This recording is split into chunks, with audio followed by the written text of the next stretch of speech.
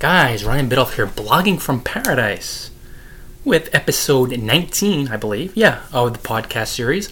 I'm really excited to release my new ebook, My 10 Worst Blogging Mistakes. Now, the biggest benefit in this ebook, as Delilah the cat comes flying in as she always does, is you will, by buying it and reading it and following the advice I offer through my mistakes, cut years off of your learning curve. It's so easy to look at someone who's been successful and say, okay, they've always had it that way.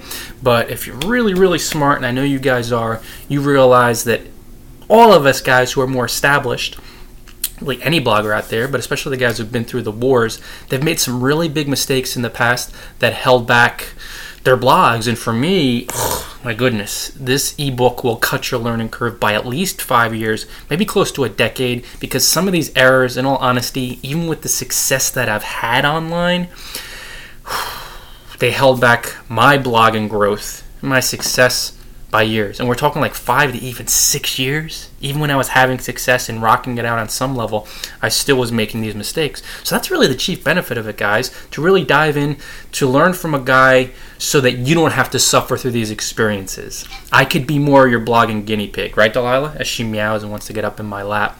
And that's really the key benefit, is to look at someone and say, okay, these are 10 common blogging mistakes.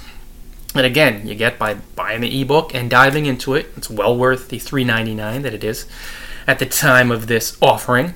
But you'll be able to see what I did that really screwed me up and that perpetuated failure and struggles. And again, even as I had success, I still was running into some struggles because I was making these silly faux pas or boo-boos.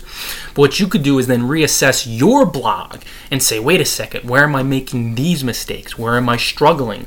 Where am I slamming into these same problems again and again?